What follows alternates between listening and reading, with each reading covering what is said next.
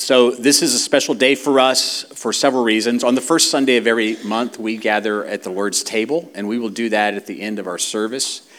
And I will just say this to you, and I'll probably repeat myself because I'm of the age where I repeat myself, that this is the Lord's table. It's not our church's table, and if you belong to the Lord, then you belong at the table. So we'll gather in small groups and allow for us to share what the Lord has done for us in remembrance of Him. We'll do that today. So this morning we have our very dear friends Robert and Sue Grant with us. They've been with us here this weekend, and it's just been wonderful. We actually got to have them a month ago when they were here for the weekend where we celebrated the Hero Awards that Boy with a Ball did, the inaugural awards, and Robert was one of the recipients. And then we get to have them back another month later. Kathy Johnson said, it's almost like they live here. And it is, and that makes it fun for us to have more regular fellowship with them. I just noted somebody put some wobbly eyes up here on the podium. I don't know who did that, but googly eyes are on the podium, Robert. So if they look at you, I didn't do that. I don't know who did that. No one's confessing right now. So there's one over here on this side too. At any rate, I'm very distracted right now by these googly eyes. I hope not. They start flashing when you're going overtime. I don't know. But yeah, that's fun. You guys really went all out on the Christmas decorations this year.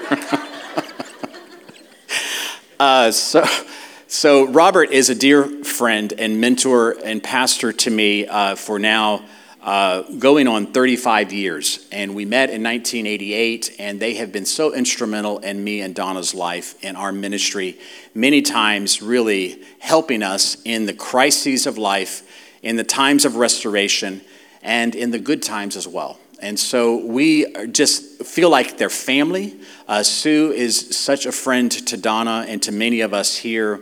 Robert is just a tremendous leader that continues to have influence around the globe. And I won't go into all the illustrious details, but you know him, you love him. Would you welcome Robert Grant?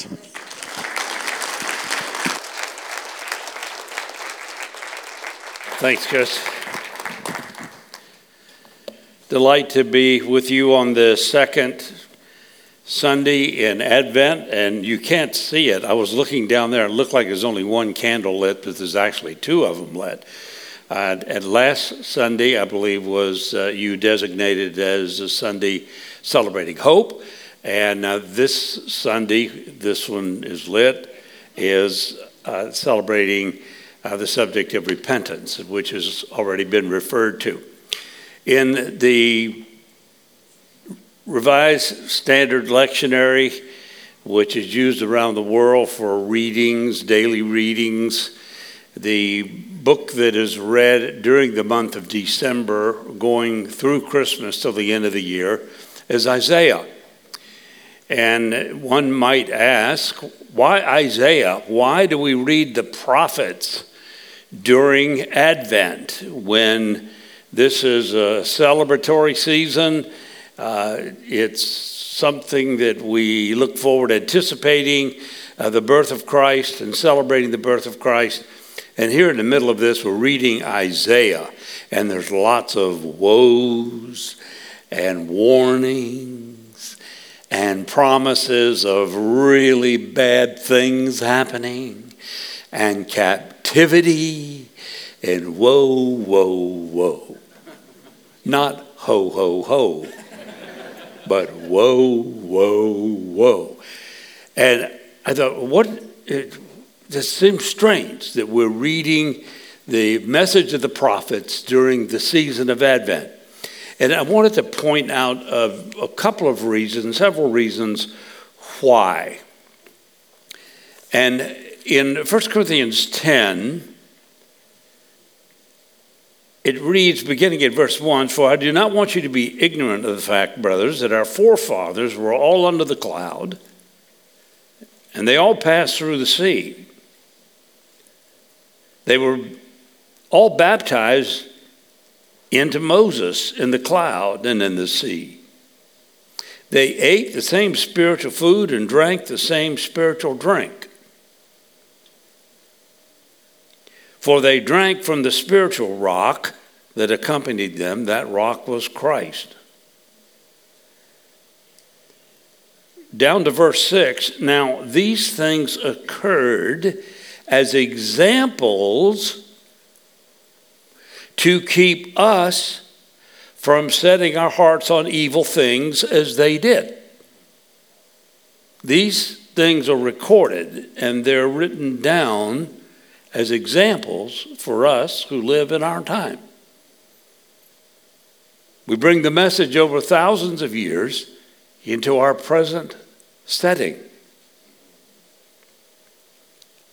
Do not be adulterers, as some of them were, as it is written, the people sat down to eat and drink and got up to indulge in pagan revelry. We should not commit sexual immorality, as some of them did, and in one day 20,000 of them died. We should not test the Lord. Down to verse 11, these things happened to them as examples and were written down as warnings for us. So you get it? That one of the reasons that we read the Old Testament prophet is to learn. To learn from their example so that we don't repeat what they did. And were written down as warnings for us on whom the fulfillment of the age has come. So if you think you're standing firm, be careful that you don't fall. Here's a picture.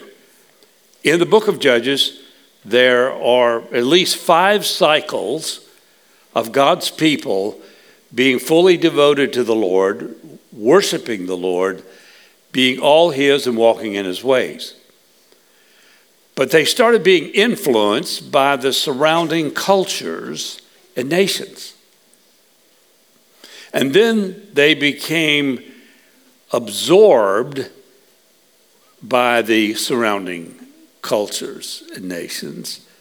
And then they became captive of the surrounding cultures and nations. And in desperation, they called out on God. God sends a Redeemer, Savior figure to rescue them and to bring them back into that place of full devotion to the Lord.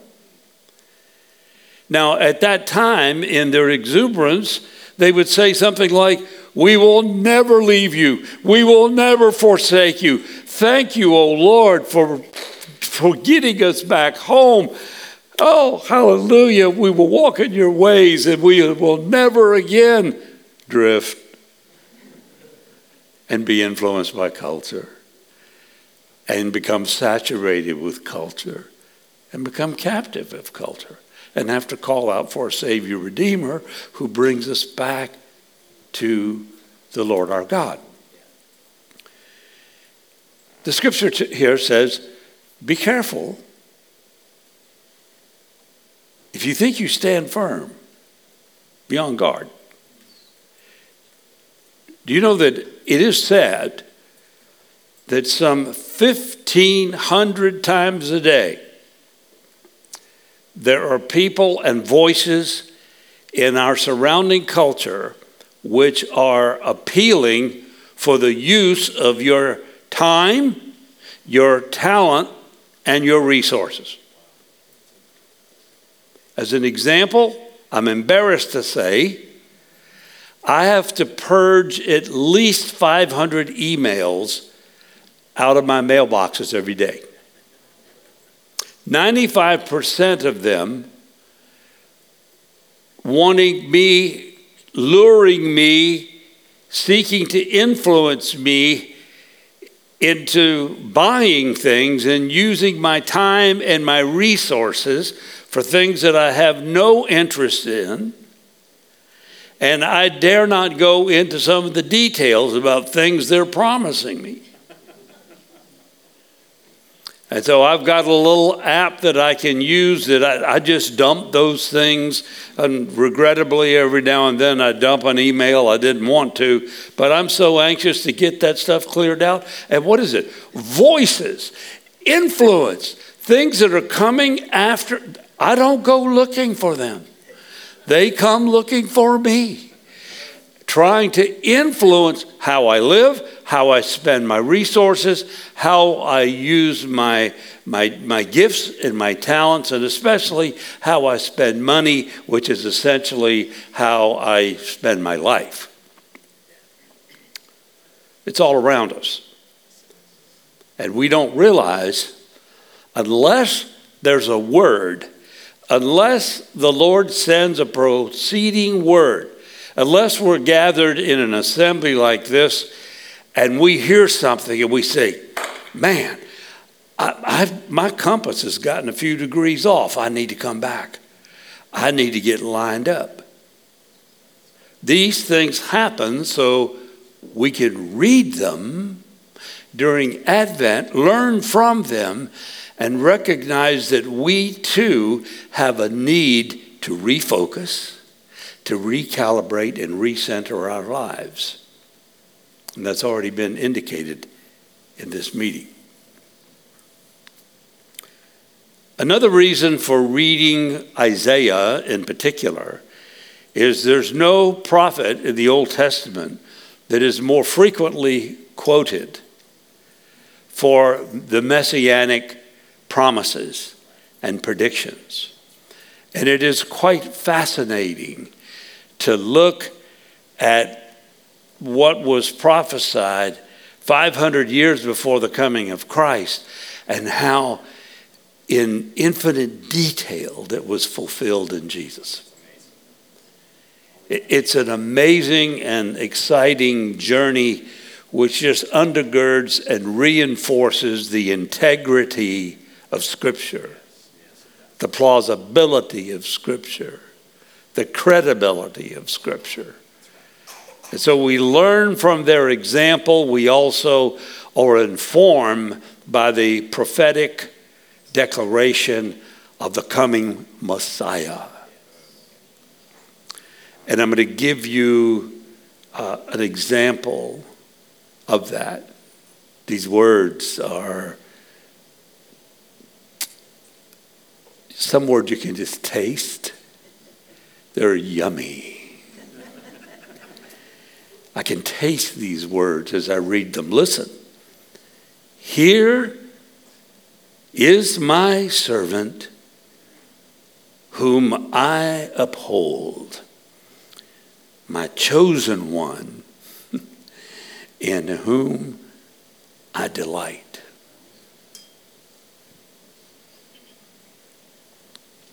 I will put my spirit on him.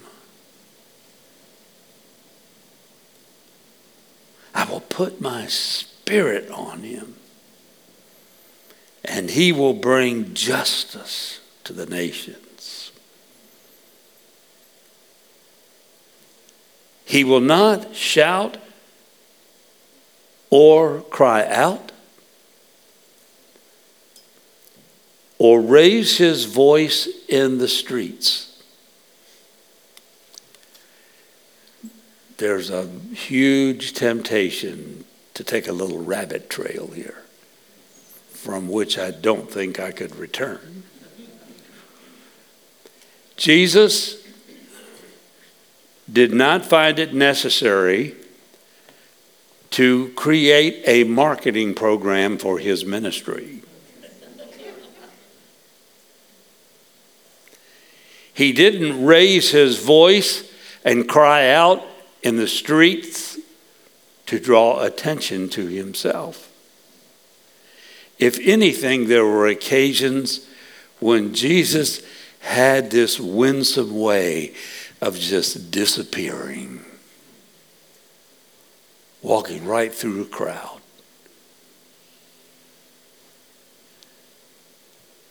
I love that about Jesus.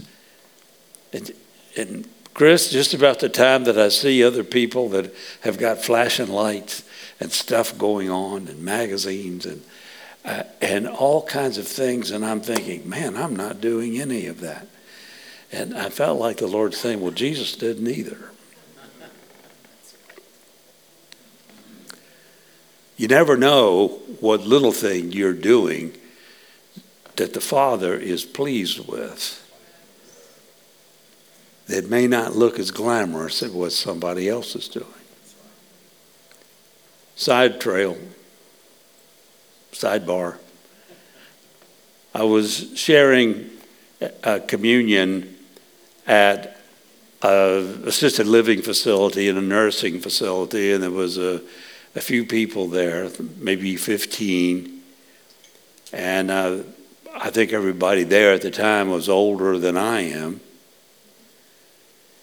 And this was an elderly group, retired generals and people. And here I was gathered in this little assisted living facility. And here's this little group of elderly folks that had to get some help getting down to the little meeting room where we were.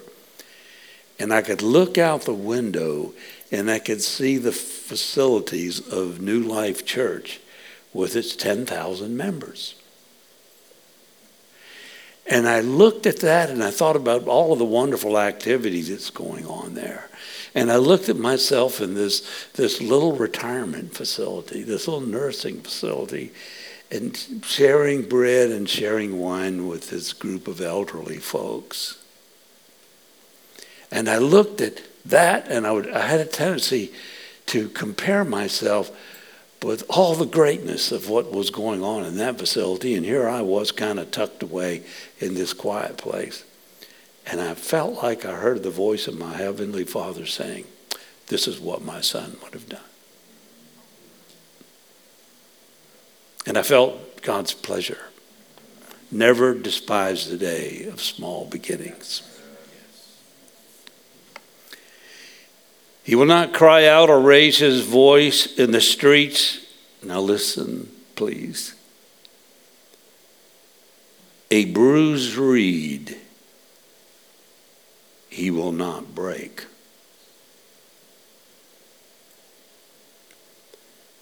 And a smoldering wick he will not snuff out. A bruised reed. It's like a bulrush. It's like a reed in the bulrushes that stands tall in the wind. But it's bent over and it's bruised.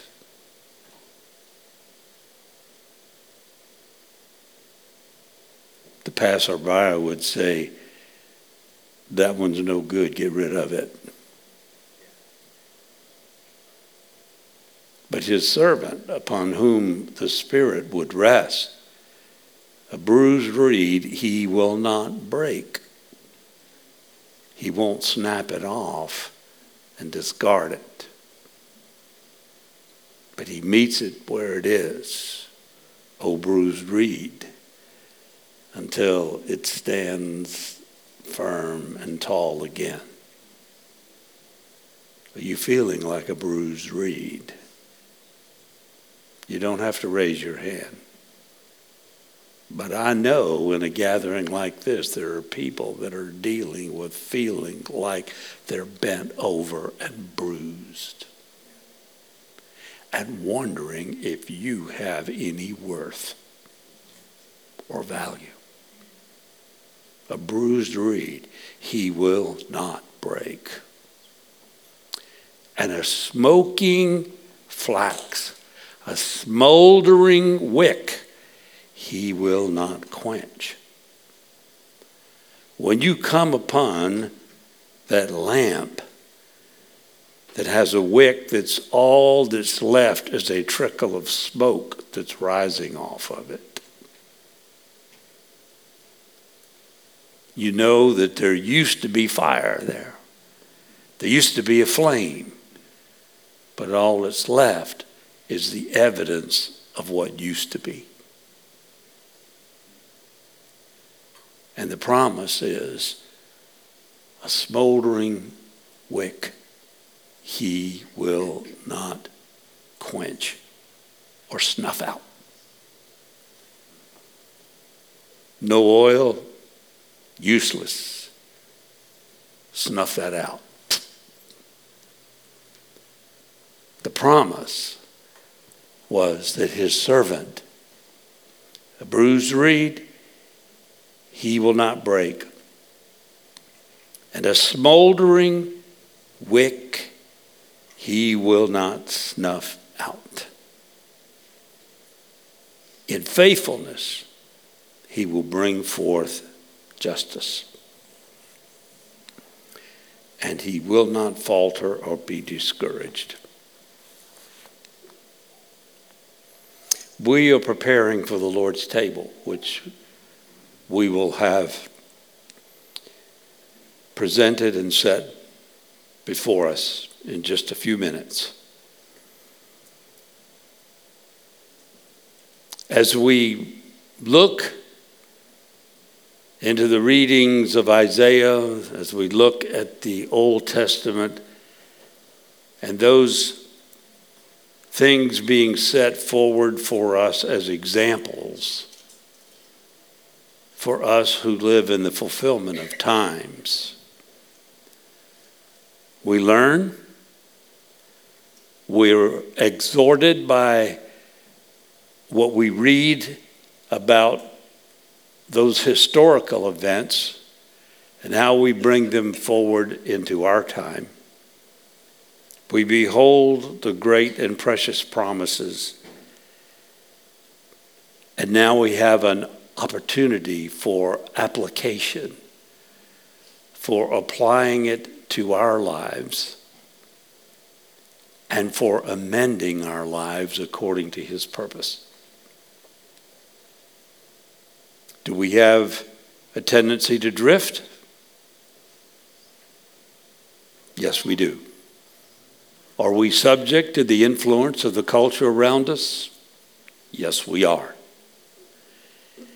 And we therefore need to examine our lives, bring ourselves before God, and acknowledge, Lord, we have not loved you with our whole heart, and we've not loved our neighbors as ourselves.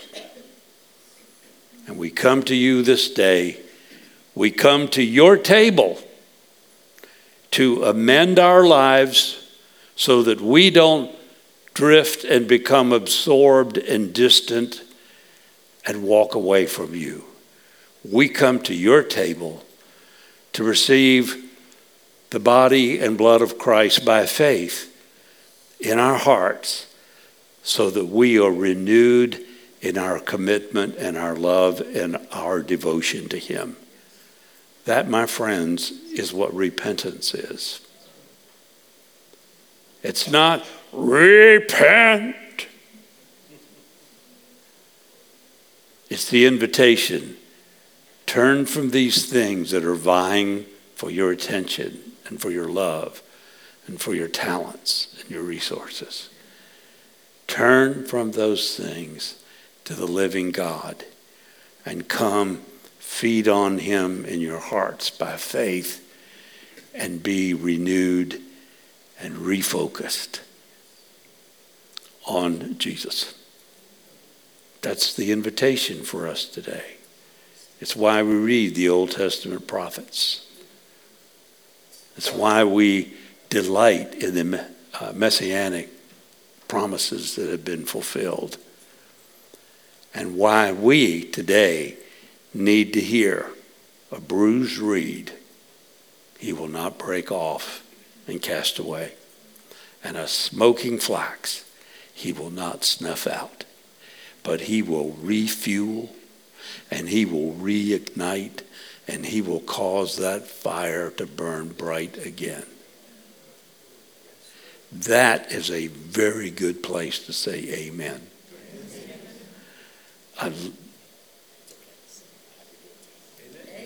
Thank you. And if you're feeling like a bruised reed, for whatever reason, and some of you are, as I speak that, some of you have got tears that are welling up because something is going on in your life that has you bent over. Come to the table. Hurry forward to this table and receive the provision of the body and blood of Christ to strengthen you, to enable you to stand tall again. And if you feel like your fire has burned out and your fuel is low, come to his table and receive. Receive the bread. Receive the cup. And most importantly, receive Jesus that's in it all. And be strengthened. And stand tall. And burn bright. In Jesus' name.